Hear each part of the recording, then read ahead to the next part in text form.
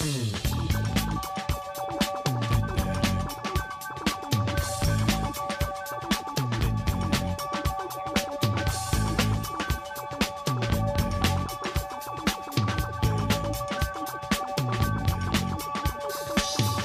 may find yourself living in a shotgun shack, and you may find yourself in another part of the world, and you may find yourself behind the wheel of a large automobile, and you may find yourself in a beautiful house with a beautiful wife, and you may ask yourself, well, how did I get here? Letting the days go by, let the water hold me down. Letting the days go by, water flowing underground into the blue again. Hey, how's it going, everybody? This is Chris. Welcome to episode 162 of X-Lapsed, where, well, today, X-Lapsed is half vaxxed. I just got my first dose of the vaccine this morning, and I was a little bit nervous about it because I heard some folks say that it really hurt, you know. I had some bad pains and fevers and just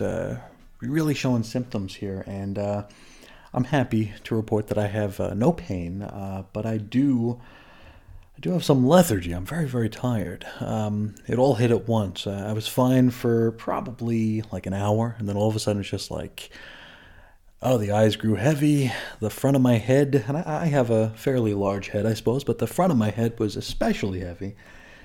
And, yeah, I was very, very tired, and still am. And, unfortunately, it's Excalibur Day, so I'm not sure there's going to be anything to really excite me or get me worked up. So, let's get into it. Today, we're taking a look at Excalibur Volume 4, number 18. Now, this had an April 2021 cover date. Story's called Mad Women. Written by Tini Howard with art by Marcus Toe. Colors, Eric Arshiniga. Letters, VC's Ariana Marr. Designs, Tom Muller. Head of X's Hickman. Edits, Bisa White-Sapolsky. Cover price, $4. This one went on sale February 10 of 2021. Now, before we get into the issue itself, a few episodes back, I talked about, I believe it was the first issue of X-Men after wrapping the Festival of Swords here. It has Cyclops on the cover, and it also, I made note that there are like the eyes of Krakoa looking down on Cyclops. This is the other cover where the eyes of Krakoa are looking down. The cover is, you know, our main team, sans Betsy, because Betsy's missing, of course. Then they're kind of shadowed or hovered over by members of the Quiet Council, and then they're kind of hovered over by the Eyes of Krakoa. So, don't know if this is intentional or just a coinkydink. I mean, then again, it's a current year cover, so how much stock can we put into it anyway? I'm just happy it's not, you know, Rogue just running at the camera with speed lines around her. I suppose that's, you know, thank whatever for whatever miracles here. But let's get into the book itself. We open in Otherworld. Of course we do. We're at the Starlight Citadel in the throne room of Her Royal Wyness, who looks kind of like a royal wino at this point. There's several empty glasses at her feet. And I tell you, I truly miss the days when literally years would go by between instances wherein Saturnine would even go through my mind, much less appear on panel. But here we are. Her fish-faced aide is there to deliver her tea, as well as a letter from the Krakoans. Now, she orders Riel, or Ryl, R-Y-L, the fish-faced woman, whose name I hadn't bothered to commit to memory yet, as I was hopeful we were done with Otherworld by now, but, alas, no. She orders Ryl to fetch her quill pen so that she might compose a response. Now, the gimmick here is that the Krakoans are reaching out for some aid, probably Betsy-related aid. Saturnine, who, spells her own name incorrectly in her response, writes them a letter basically blowing them off. She says that all inquiries from them should come via Captain Britain. But, you know, Betsy Britton's whereabouts and whatabouts are kind of why they're writing in the first place. So we got ourselves an Otherworld standoff, I suppose. From here, double-page spread of roll call and cred. Today's characters include Betsy Britton, Rogue, Gambit, Jubilee, Richter, Rachel Summers, Emma Frost, Captain Avalon, Maggie Braddock, and that weirdo, Jamie Braddock. We return to comics at the Braddock Lighthouse. Rogue is chatting up Rachel about this weird new Lady of the Water Betsy who appeared at the end of last issue. She's apparently been here for like 2 days now, just staring into the drink. Rogue wonders if this might mean it's not their Betsy, or Ma Betsy, as Rogue puts it. And I really don't remember these two being all that close. Like, they were teammates for a while, but I never really saw them as friends. This story and this volume seems to be going out of its way to convince us otherwise. Doesn't feel legit, though. Now, Rachel posits that from everything she's been able to glean, which isn't all that much, this is the real Betsy, because she's of this dimension and she's aware of Krakoa. Well, if that's all it takes, can't argue with that. Betsy then telepathically tells Rachel to kindly stay out of her mind, which Rach has no option but to respect. Now, before cutting away, Rachel asks Rogue to give her a little skin-to-skin contact. Mine's out of the gutter. This is only so she could pass along a little bit of her telepathic powers, just in case Rogue might need them. But then, Saturnine appears. Oh, wait. No, that's Emma Frost. Sorry about that. Now, Emma's here because Cerebro had pinged that Betsy was back, and she's quite annoyed that Excalibur is keeping this fact from the Quiet Council. She then looks at Betsy and wonders just what in the hell is wrong with her. Rachel uses her vast TP powers to conclude that Betsy's kinda bummed out. Emma tells the crew that the Quiet Council is considering closing the Otherworld Gate forever, and I need to get on the Quiet Council so I can vote yay. Rogue is not keen on that plan and suggests that Excalibur will head back to friggin' Otherworld to chat up Saturnine about helping out with the otherworldly mutant resurrection problem. Let's go back in time here. Not even too far back in time. Back when mutants could, die. The X-Men didn't spend the entirety of their existence from 1963 till 2019 trying to, quote, conquer death. They simply tried not to die, just like every other hero in the Marvel Universe, just like every other human in the Marvel Universe. Can't they just try to not die in Otherworld? Oh well, maybe the members of the Wolverine family were right when they suggested that mutants these days have grown soft. Now, Emma decides that she's going to give Rogue a few days to get this all sorted.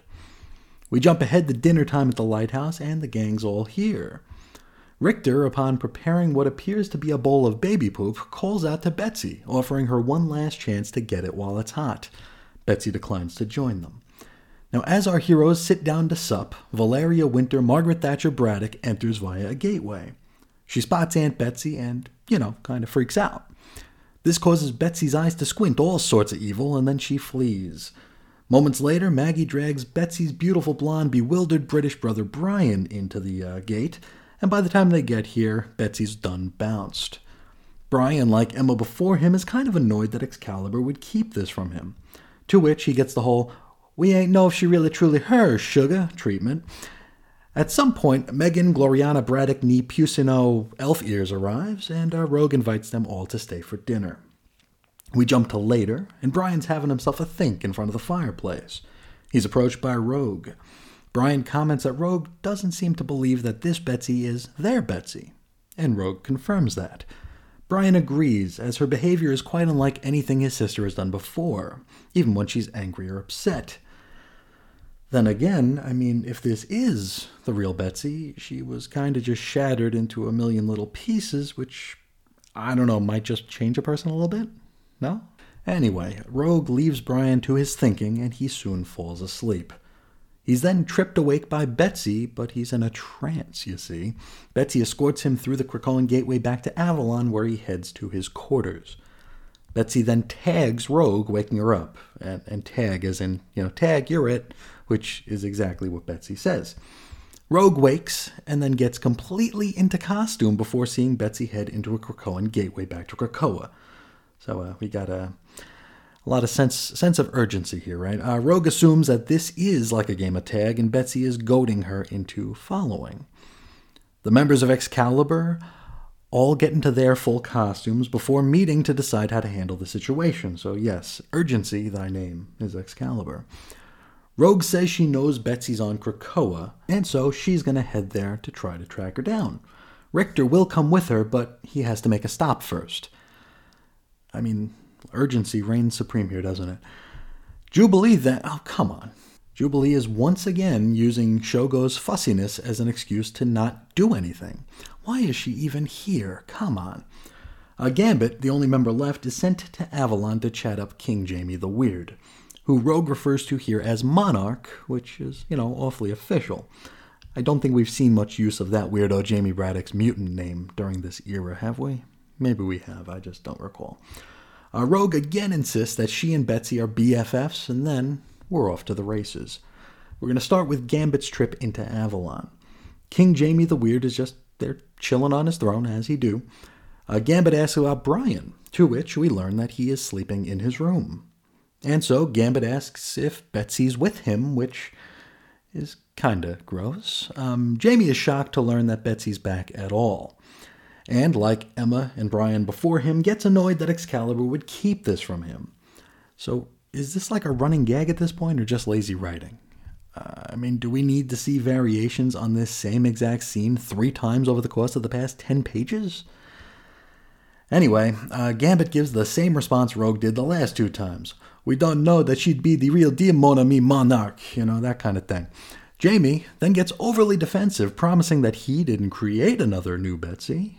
Like he did during that weird London burning issue from right before Exit 10s. That one that resulted in the heretical Captain Britain Corps, if I'm remembering right. So yeah, he confirms that he didn't make another Betsy, but he did have one made.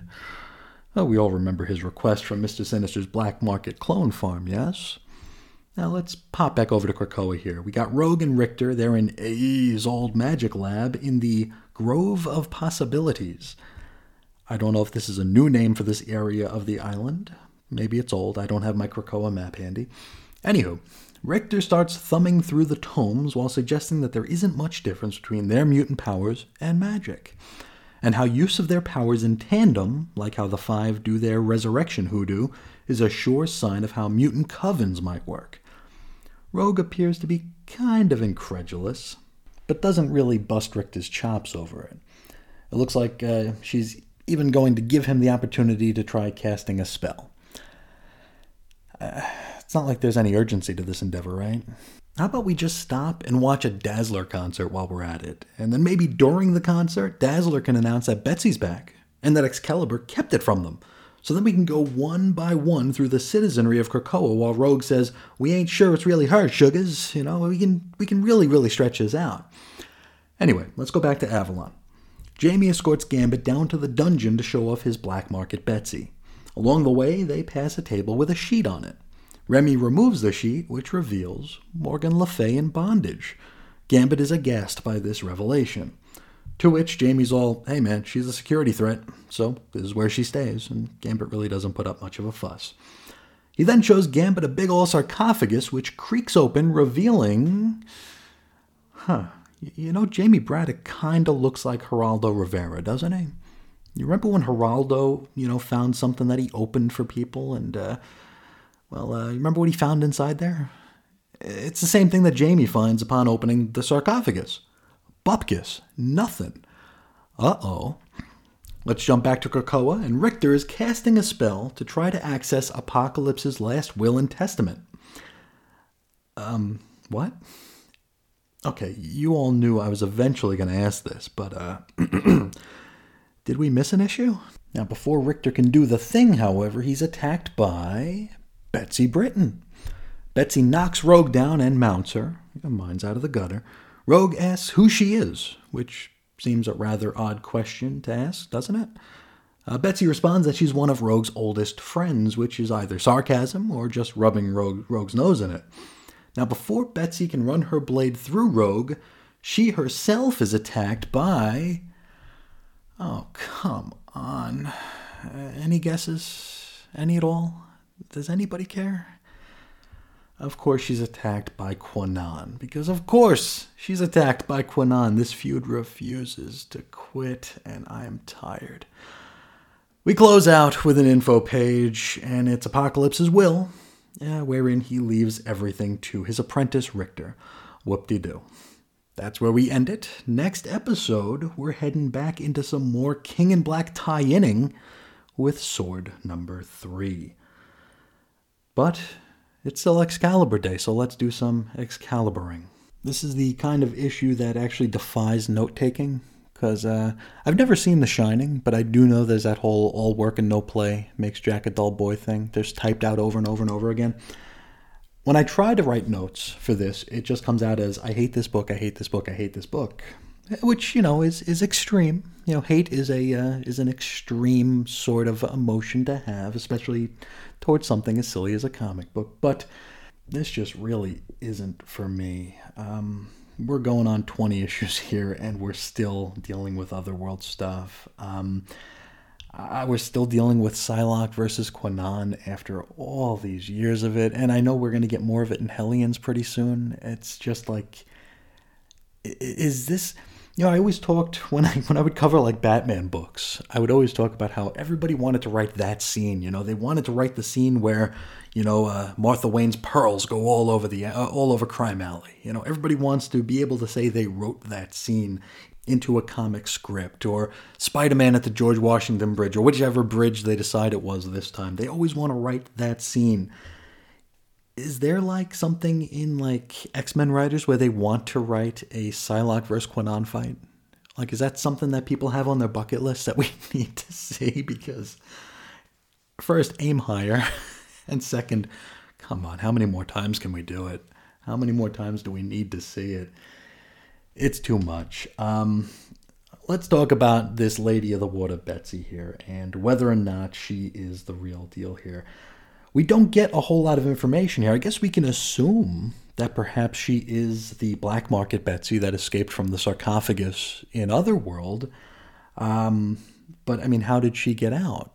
I would think maybe Brian was tricked into doing it, but he would have been tricked by a Betsy that was already at the lighthouse. So maybe we have multiple Betsys here. Maybe the first Betsy is the real Betsy who woke Brian up to go free the black market Betsy from the sarcophagus. I really don't know. I'm just so over this. This has just been going on way too long, and there isn't enough story for this. There really, really isn't. Not only is this, overarching story drawn out, just this very issue was here. We had the same conversation thrice with people annoyed that Excalibur were keeping Betsy a secret. Which begs the question, why in the hell were they keeping Betsy a secret? There's two ways this can go, right? There's two ways this can go. We have this Lady of the Water, Betsy, who showed up just in the nick of time to get Mariana Stern from knocking over the lighthouse because the owner of the home wasn't there or some crap. So let's go. We got two different ways we can go. Either this is the real Betsy, in which case, yeah, tell the Quiet Council, tell Krakoa, tell the mutants, tell everybody. Or this isn't the real Betsy, in which case, tell the Quiet Council, tell Krakoa, tell everybody. There's absolutely no reason to keep this a secret. I don't get it. I really, really don't. Let's go through our cast, because, there isn't a whole heck of a lot of story to discuss here. Richter suddenly wanting the last will and testament of Apocalypse. Did I miss something? I know it's like almost a meme now, or a trope. Every time we cover Excalibur, I have to ask, did we miss something? But did we? And even if we didn't, shouldn't there be like a better time to attend to that? Can Richter do that on his own time? If this is so urgent that he needs Apocalypse's tomes and the last will and testament, why is he waiting until they have other things to do to mention that, hey, I got to do this thing? At this point, I don't know how long ago X of Swords was, but I got to assume it's at least a few days. And if Richter was really this interested in getting Apocalypse's secrets, he would have by now.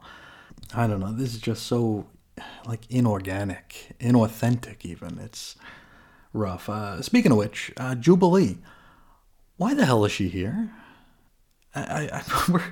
If you're following along with the Sunday Special series, we're taking a look at Generation X Volume 2 right now, And it feels like in every single scene, when Jubilee's asked to do something, she's like, oh, I can't, Shogo's crying. Oh, I can't, Shogo's tired. To the point where Danny Moonstar last time, she's like, give me Shogo and go do something. And yet here we are, and she's like, oh yeah, the world's ending. Oh, our good friend Betsy she might be a clone or a doppelganger, but Shogo has a diaper rash. I'm sorry, I can't go with you. And that leaves poor Gambit to head to that weirdo Jamie Braddock's castle there to chat him up. Where, I mean, that's all well and good, right? I mean, Gambit and Jamie, I think that could be a fun conversation, but oh no. We got to be reminded that Morgan Le Fay's in the dungeon, which means that this story's not going to end anytime soon. This is just so unfun. I will say Rogue as a leader here is refreshing. I like her as a leader. I feel like they're really, really pushing us to believe that she and Betsy are like the bestest friends that have ever friended in the world here, where I don't think they ever really were. But, hey, you know, maybe it happened off panel. It seems like a lot of the things in Teenie Howard's books happen off panel. So I suppose it stands to reason that their friendship did as well. As our friend Damien puts it here, this is a lovely looking bit of nonsense because the art is still fantastic. It's still Marcus Toe, and that's great stuff. It's really, really pretty stuff. But yeah, not much more to say about this one. I'm just happy that it's going to be like at least 10, 11, 12 episodes before we have to do another issue of Excalibur. But agree, disagree, please feel free to let me know. Speaking of which, let's head into the mailbag here. We're going to talk first to Damien, who's going to chat us up about Wolverine number 8, which is, number 350, the big double-sized issue here. Damien says, did I just read a pretty good issue of Wolverine? It can't be. This is meant to be the worst X book. I was considering getting a tattoo with the X-Lapsed catchphrase, except Wolverine. You really can't rely on anything these days. In fairness, they did try to make me feel at home with an interminable text page, but a surprise nonetheless. The first surprise was to see Victor Bogdanovic back. There was a bit of online controversy during X of Tens when Bogdanovic publicly stated that the Wolverine in Hell two-parter was badly written. I was convinced he would have been fired for that. Maybe they had to accept that he was right, and they can't fire people for honesty. And you'll have to fill me in on this statement here. I went through some of Victor Bogdanovic's social media, but I guess fortunately and unfortunately, he's very, very active on social media, so it's a lot of scrolling to get back to X of Tens here. But I did find a tweet from him from September 24th, 2020 at 6:26 a.m. In it, he says, "You know how much sense X of Swords makes for someone who hasn't read any of the current X books? The answer is 0. Data pages, fancy charts, but God forbid we add a little introduction page for dummies like me who are jumping in cold and have no idea WTF's going on." I'm not sure if that's the quote, but the thread does go on with Victor lamenting the state of impenetrability within the X books here. Though I got to say, if anybody out there would like to do the show a solid and let Mr. Bogdanovic know that this show exists and might actually help him get some stable footing in the post-Hoxpox world, yeah, I wouldn't be against that. Please do that. I would do it myself, but I think that would be kind of tacky if I did it myself. Anyway, Damien continues. I would have probably been surprised by another double-sized issue if I hadn't already heard you go through the bestsellers. They will be looking for any reason they can to make money out of their second best-selling X book. And yeah, how crazy is it that Wolverine is one of the best sellers? It's wild. Damien continues. Like you, I was surprised to see Dolores presented as a sinister character. There's no way this can work with her Marauders appearance. She not only met Storm, but she did it in a way that was facilitated by Emma Frost and the Stepford Cuckoos. There's no way she could have hidden sinister motivations from that many powerful telepaths. Great point. If she is the bad guy, maybe she has been replaced somehow. We seem to be getting hints that there are multiple versions of some characters. We know Sinister has clones and is giving Jamie a new Betsy. This issue implies 2 Omega Reds and possibly multiple versions of Maverick, Sabretooth, and Wolverine. We could be approaching a Secret Invasion type story. Oh, we really shouldn't put that in the universe, should we? Oh, could you imagine? Could you imagine if that's where this is all headed? I suppose stranger things have happened. It wouldn't surprise me at all. Yeah, Dolores here being very, like you said, very sinister here. Part of me thinks that it's just lack of communication between the writers here, but I really don't know. It just seems very, very bizarre. And you'll see when you get to Wolverine number 9 that she's still kind of iffy because she'll be at the Legacy House auction. Just doesn't seem like that same kindly character we saw on the subway with Storm, who, spilled the beans on Ominous Verandy. It's totally different here. And that's a great point you bring up, that entire meeting, that was all worked through by Frost and the Cuckoos. So if Dolores had any sort of underhanded motive or secondary motivation, that would have been sussed out for sure. Damian continues. The other possibility is that she's watching Wolverine's beer pal. I forget his name. It's Jeffrey Bannister. Because he is secretly a bad guy. Alternatively, it's an error. Yeah, I think that's the one we're going to go with. I think it's an error. This is like comics Occam Razor, right? If it's if it doesn't make sense, they probably just made a mistake here. This would be Comicum's Razor, I guess we can call it if I really try to stress that. Damian continues. The idea of the Legacy House auction is really fun. It makes sense that superhero artifacts would have value, particularly in a world where DNA technology is as accessible as it is in the Marvel Universe. A pair of Dazzler's old disco ball earrings would give you the means to engineer the best soundproofing technology.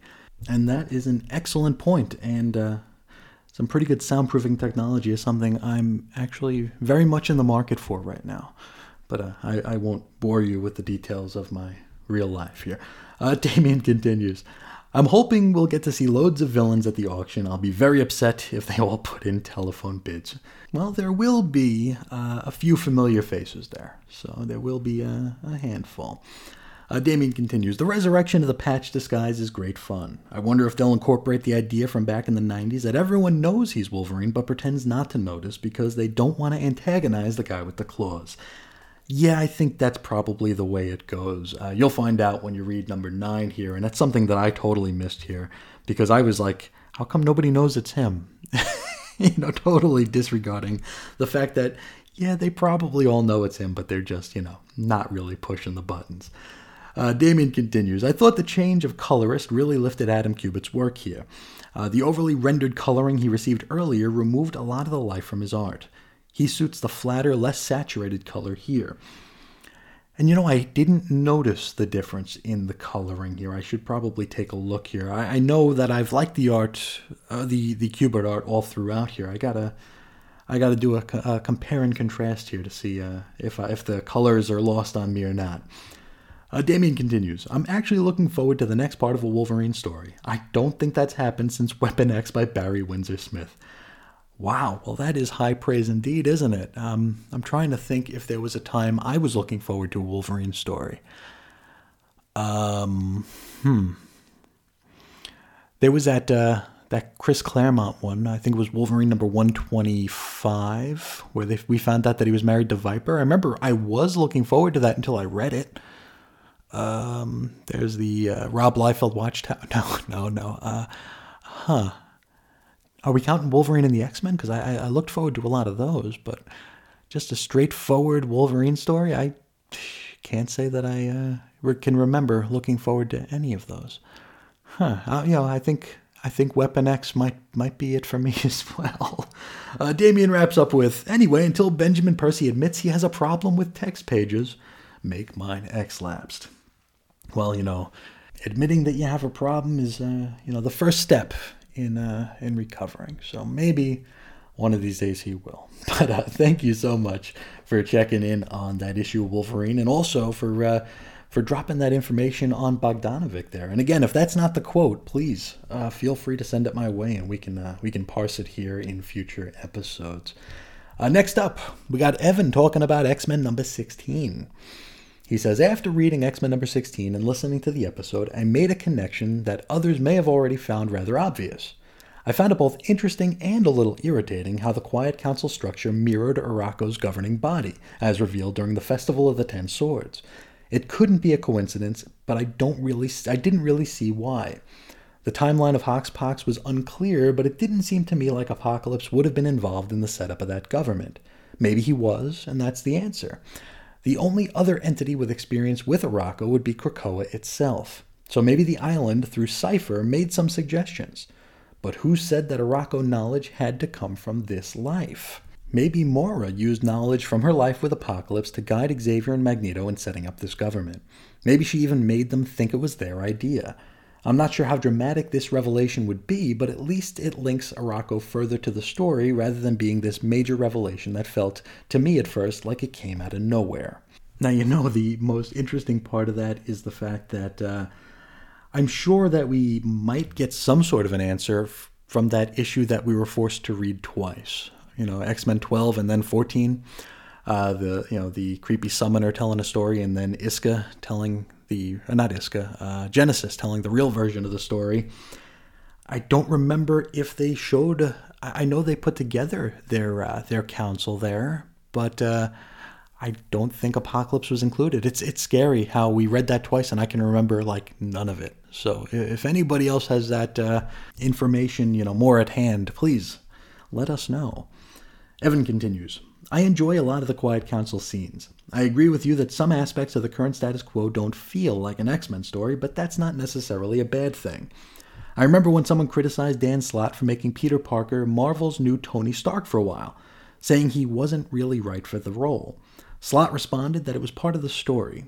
As you noted in Iska's exchange with Professor X and Magneto, a lot of these characters are in a new role, and perhaps they're ill-prepared for it. If this is part of the story, as opposed to trying to jam X-shaped pegs into round holes, it can work. And more often than not, these poor fits, even the aspects I don't like, seem to be a conscious story decision. Oh, I have no doubt that Xavier and Magneto's, for lack of a better term, naivete as it pertains to creating and managing a government are on purpose. I think that's definitely going to be part of the story moving forward here.